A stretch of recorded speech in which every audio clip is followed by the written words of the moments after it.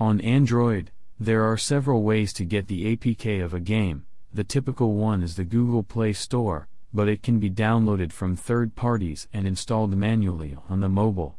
Well, these APK files may have been modified. And game mods, which are modified game APKs, are altered to favor you. They can have unlimited money, or unlimited gems, or simply all micropayments enabled and of course free.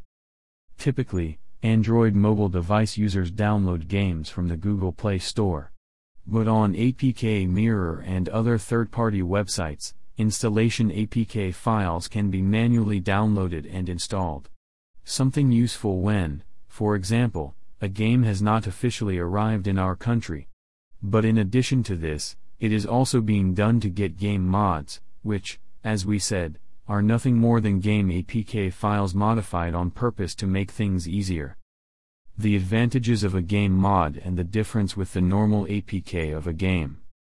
A game mod can have several types of advantages, and it all depends on the game and whoever created this game mod.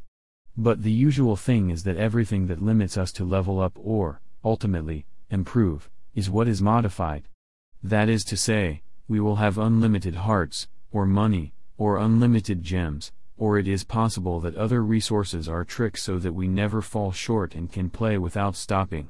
This on the one hand avoids micropayments, which is an economic advantage, but on the other hand it carries certain risks and inconveniences. All the problems, risks and drawbacks of game mods.